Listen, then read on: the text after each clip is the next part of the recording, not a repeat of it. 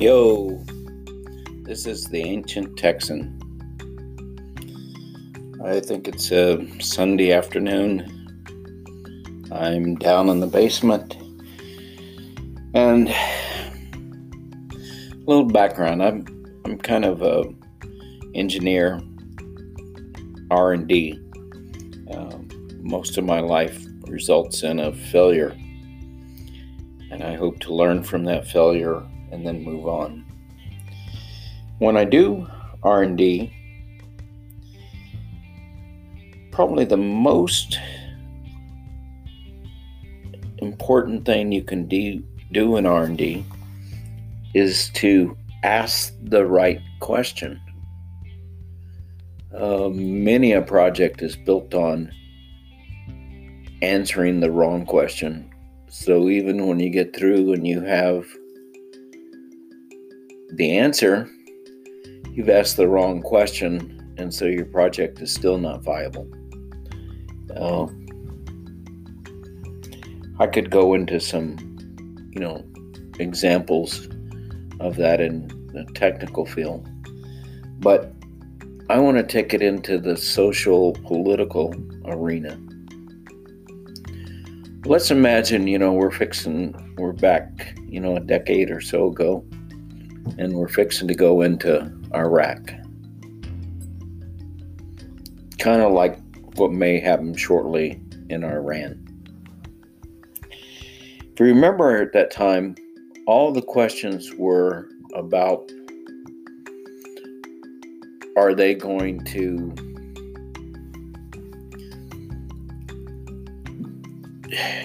do they have weapons of mass destruction, or are they going to be a threat to us? I don't remember any questions about, are 1 million Iraqis going to die? How's this going to be for the Iraqi people? How's this going to be for the countries surrounding Iraq? How is this going to be for the stability of the Middle East? Who is supplying this information about weapons of mass destruction? What is their agenda? Exactly where does the information come from? What is the information? There was a little bit of those questions. But I don't remember any questions about the fate of the Iraqis. Just like right now when we start talking about Iran and they did something that killed 6 Americans in adjoining countries. Surprisingly, we're not talking about killing Americans over here. We're talking about killing Americans in a neighboring country. We started asking questions about the safety of our soldiers in a foreign country. How is bombing Iran going to affect that? How is it going to affect the safety of America? But I don't hear any questions about, is this good for the Iranian people? Will this action in the long run convert more Iranians over to being supporters of the U.S. or haters of the U.S.? What's the method of winning friends and allies and of changing the world? Is it best done with a bomb? Is it best done with peaceful initiatives? Is it best done through negotiation? Can we make a people do what we want them to do by sanctions, by making their lives miserable?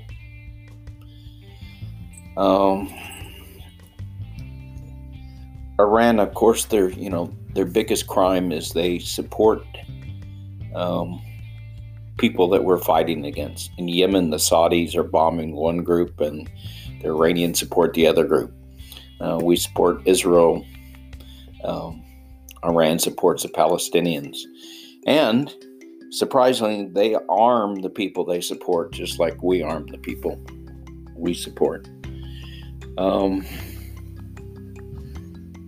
So we need to ask more fundamental questions about what's the best way to influence friends and make friends and change the world, stick or carrot. But there's a lot of questions that we don't ask. When Trump killed this Iranian military leader, the Democrats asked or complained about not being informed. They didn't really address the fundamental issues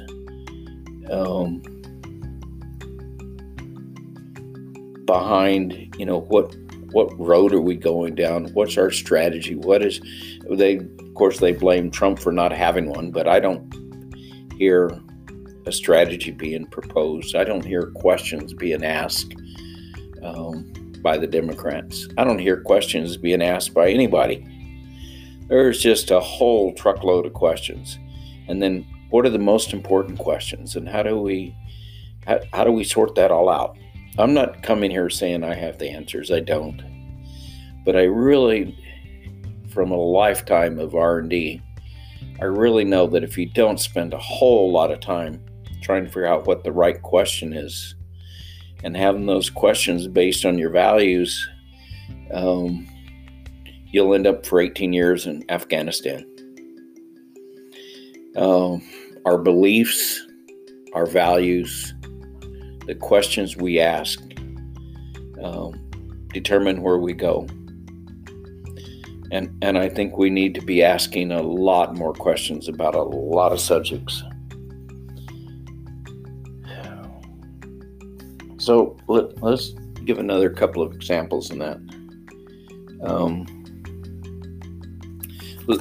Let's look at our economy. This kind of question thing applies across the board, even applies in relationships, which we'll get into that.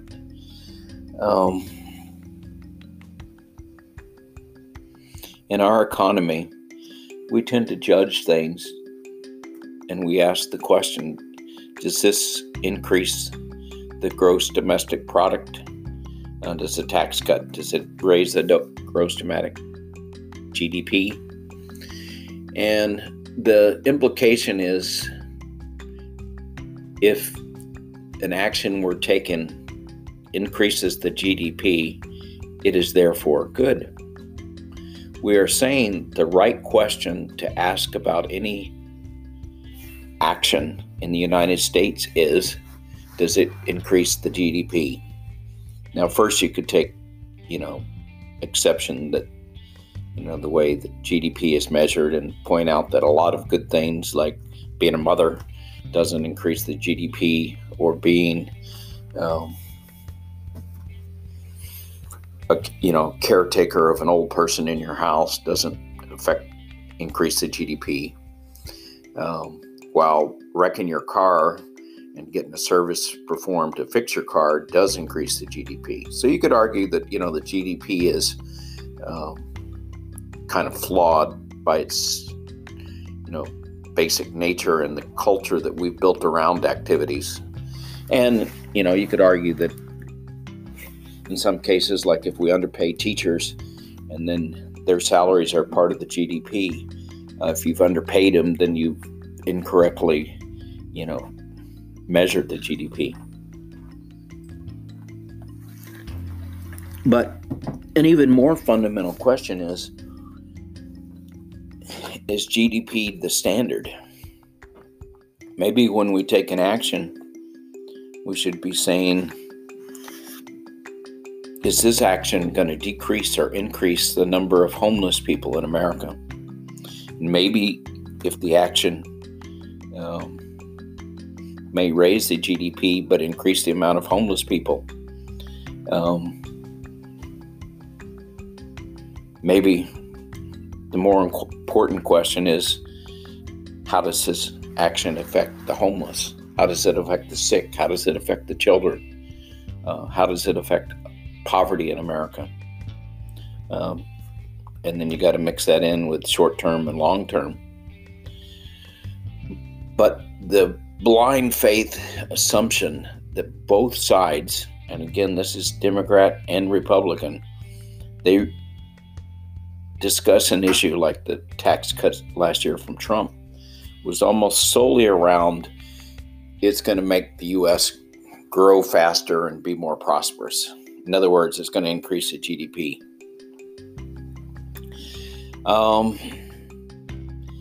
I think the jury's kind of out on that, and there's, what Obama was doing was also increasing the GDP, and what Trump's doing is increasing the GDP, or it may even be that presidential policies even matter that much.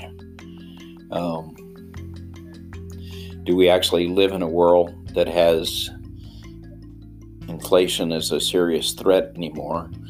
Does deficit spending drive up inflation?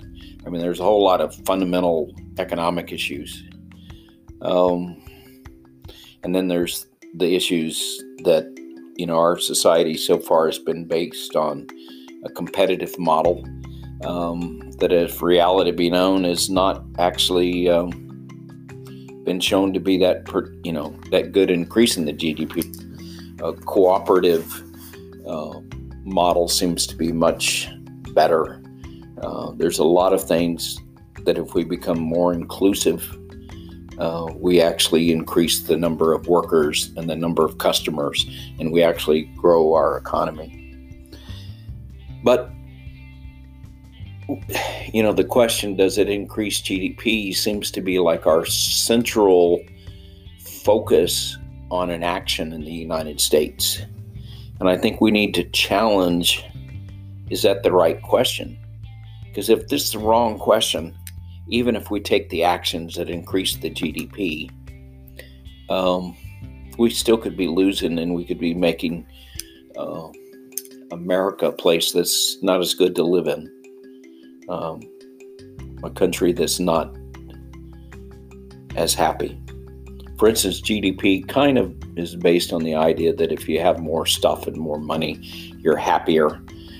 And therefore, if we do things that generate more money and more stuff, then we'll all be happier. And I'm looking at America now compared to America when I grew up, and it's not clear to me we're happier. We're certainly more polarized. We can have less conversations about everything than we used to. We live more isolated lives. We're not as blended and involved with our neighbors like when I was growing up. And maybe that's in part because we're asking this question of what increases GDP.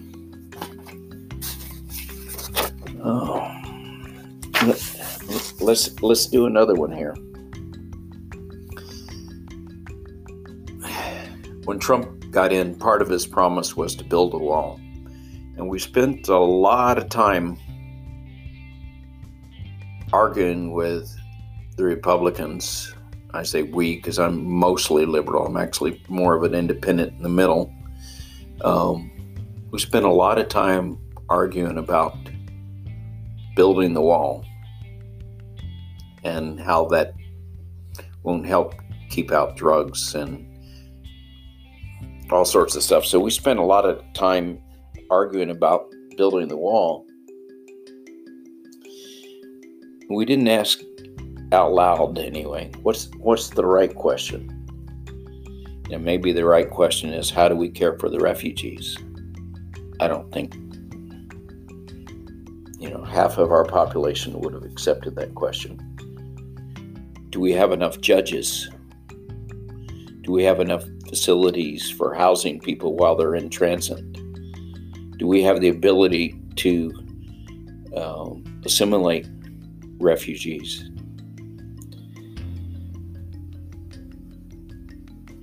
Could there have been some trade-offs there with, okay, we build the wall, but we hire more judges? Could there have been some negotiations that would require both sides to, come into the ring with some openness to compromise, some admission that maybe we don't agree on the question and they have a question that's important to them and an issue, like they don't want our open borders a bad thing or a good thing. I actually think we kind of all agree that the border ought to be controlled.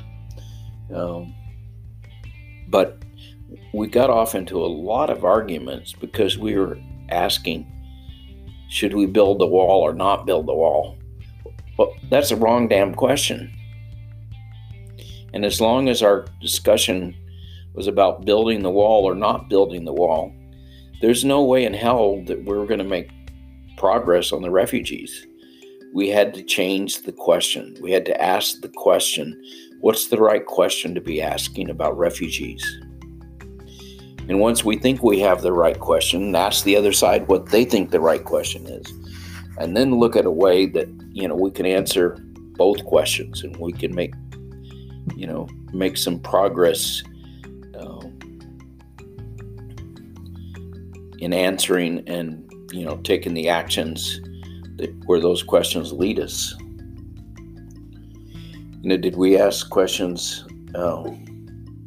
And I heard a little bit of this, how do we stabilize the countries that are having people flee, from Ecuador and Guatemala and stuff that are having, violence there? How do we help them? Did we ask ourselves, how do our drug policies affect those countries? What can we do with, our current drug policies? How can we change them? How do our drug policies, how do they affect the lives of other countries? So if you're not asking, a lot of questions and asking the question of what are the most important questions, even if you answer the questions, build the wall or not build the wall, you haven't got anywhere. If you answer the question, build the wall yes or build the wall no, I don't think either answer really matters. I think we could have let Trump build his wall and would waste a few billion, but, he allocated money from the military and, out of their, $700 billion, he took a few billion. I don't really think it matters. It didn't affect the refugee issue one way or another. And yet we let that be the question under debate, and we debated that question. So, from spending a lot of my life in R&D, and I spent a lot of my life answering the wrong questions. You'd think, as scientist guys would be pretty smart and make sure we're answering the right question. But no, we're kind of like the rest of humanity. We get real excited about something and sometimes driven by curiosity and just take off. And that's not bad either, because some great things happen serendipitously if you're, moving forward and on the journey.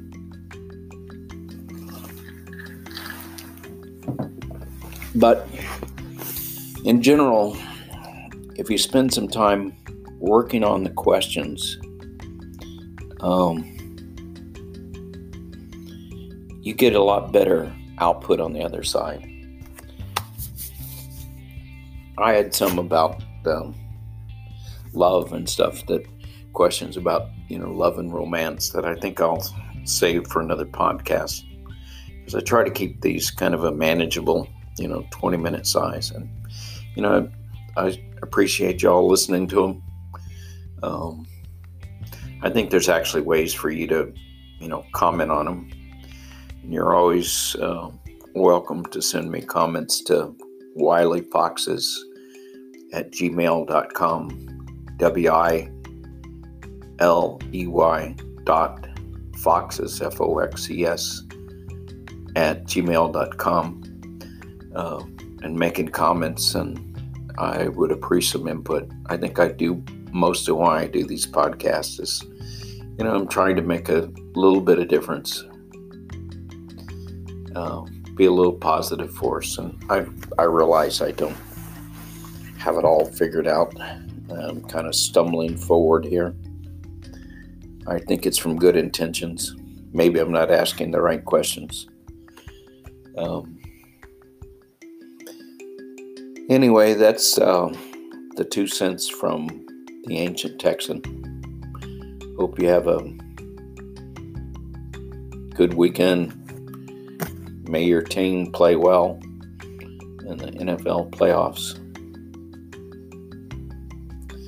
This is the Ancient Texan. Namaste.